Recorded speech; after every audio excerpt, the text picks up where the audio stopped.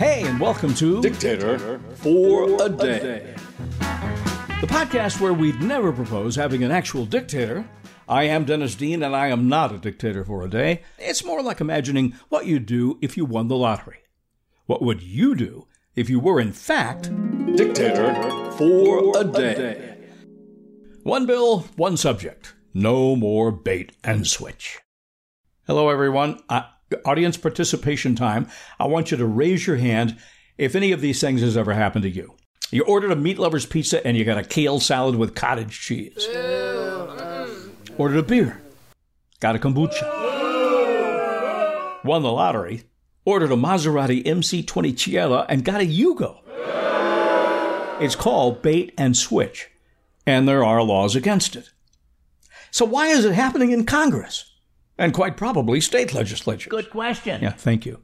If I were Dictator for a Day, one of my first acts would be to dictate that any bill introduced, any law passed by any legislative body in the country has got to be limited to one subject, and the title of the bill has to be accurate and easy to understand.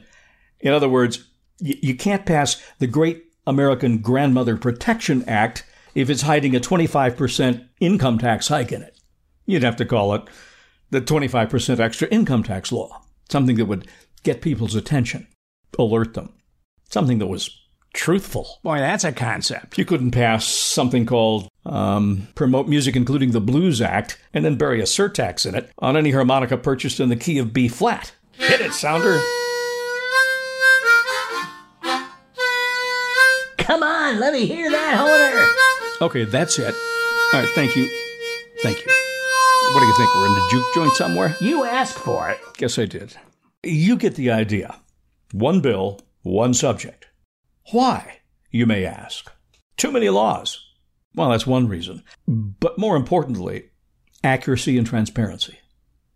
Transparency in government is critical if we're to be a nation governed by the people.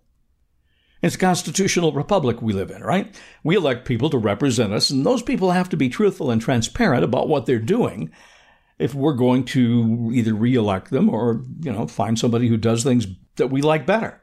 Problem is these days, it's often difficult to tell what's in a bill either by its title or even its text. Try reading it. So why is that? Well, there's no law requiring accuracy in law labeling, no truth in legislation law, and there may never be because lawmakers don't always want you to know what they're up to. That's because the laws they write aren't always written for you and me. Often, they're written for special interest groups. Or the law may not do what voters actually want or have been promised, and the legislators know that. They want something else. Or they're written by the party in control to push the party agenda. There's also no law limiting a bill to one topic. Currently, one bill can cover a multitude of topics, so it's really easy to hide stuff. In other words, today, you can have a bill with a phony name and 5,000 items in it, none of which are reflected in the title or the description of the bill. It does happen, whether a bill is accurately labeled is, sometimes a matter of who's reading the label, regardless of the number of topics it may cover. Rewind back to 1975. This guy named Bill Proxmire from Wisconsin, he's a Democrat, and he decides to create something called the Golden Fleece Award. He's going to pull some of these parts of bills out for really kind of spending that is usually, in his case, sort of ridiculous and easy to make fun of. He made very good points. You don't always know what Congress is spending money on. He gave the very first award to the National Science Foundation for spending money on a study of love. Here's some other awards. To the Justice Department for spending money to determine why prisoners want to get out of jail. Boy, that's a concept. Yeah. He gave a Golden Fleece Award to the Pentagon to determine if members of the military should carry umbrellas in the rain. What, are you going to carry them when it's sunny out? Mm-hmm. In 1977, the Post Office got a Fleece Award because they spent money on an advertising campaign to encourage Americans to write more letters to one another. Yeah, and right after that, Al Gore invented the internet. He gave an award to the National Science Foundation for spending money, I love this one, to compare aggressiveness in sunfish that drink tequila versus sunfish that drink gin. I didn't even know they let sunfish into the bar. He's here all week, folks, unfortunately. National Science Foundation again. They get a lot of awards for studying the effect of scantily clad women on Chicago's male drivers. for the National Endowment for the Humanities in Arlington County, Virginia, to study why people are rude, ill-mannered, cheat, and lie on the local tennis courts. Tennis courts are all safer now, aren't they? Yeah, one would hope so. My particular favorite, 1975, to the FAA for spending money to study the measurements of 432 airline stewardesses. Oh, sign me up. Yeah, I'll bet you'd be happy to do that one. Also in 1978, the National Institute for Mental Health gets a Fleece Award for studying activities inside a Peruvian brothel, where researchers said repeated visits were made in the interests of accuracy. Oh, I'll bet. Swinging door on that place. Sounder, hit the fast forward button. Okay, boss. Fast forward to the 2022 Inflation Reduction Act. Democrats want everyone to think it will reduce inflation. Republicans say it's a bait and switch. They're calling it the Green New Deal in disguise. The bill also included lots of money for 87,000 more IRS agents. Sounder, what's going on? They're building something, boss. Oh, yeah.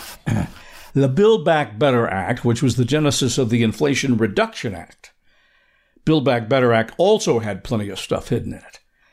A couple of examples real quick. $13.3 billion to pay bureaucrats to administer new programs, meaning government would continue to expand at an enormous rate. Yeah, pretty soon half the country is going to be working to support the other half, the government. Yeah, looking forward to that. $4.5 billion to pay bureaucrats for housing planning. I always thought housing was planned by zoning and development, local bureaucracies. But no, this was for federal bureaucrats. Critics say it boils down to paying bureaucrats to think about housing rather than actually build any housing. The $4.5 billion could build a lot of housing. Not having transparency. Not having single subject or one subject bills that are accurately labeled and described leads to all kinds of ways to stuff pork into bills and all kinds of other things you might not like. As we said, there's also no law controlling the number of items in a bill. So we play the game, guess how much pork is in the barrel. You never know what you're going to find. Hello? Hello? Hello? Boy, pretty deep in there. Back last March, the $1.5 trillion omnibus spending bill had 2,700 pages in it. 367 was just the list of the earmarks. The pork, all by itself. You know, trying to identify that many pieces of pork in a bill as it passes through Congress is like trying to identify individual crew members on an aircraft carrier as it passes by. And don't think it's done that way for no reason. There might be hope, there might be help, but don't count on it. Tell you what I'm talking about. There's another House bill right now titled One Bill, One Subject Transparency Act that's been introduced in the House just this session. H.R. 46. It requires each bill or joint resolution to include no more than one subject to be clearly and descriptively expressed in the measure's title. It doesn't have a good future. H.R. 46 was introduced by Republican Andy Biggs of Arizona in an overwhelmingly Democrat-controlled House. So far, it has gone nowhere. Stay tuned. But listen, we got to go. For more of these podcasts and our written column, please subscribe to dictatorforaday.substack.com. That's dictatorforaday.substack.com, and tell your friends. Tip, the podcasts are more fun. I am Dennis Dean, and I am not a dictator for a day. Where'd my field captain cigar go? Dictator for a Day is sponsored in part by StoryVisionVideo.com. Copyright 2022, Dennis W. Dean. That's me. All rights, but please feel free to spread the word. And thanks for listening.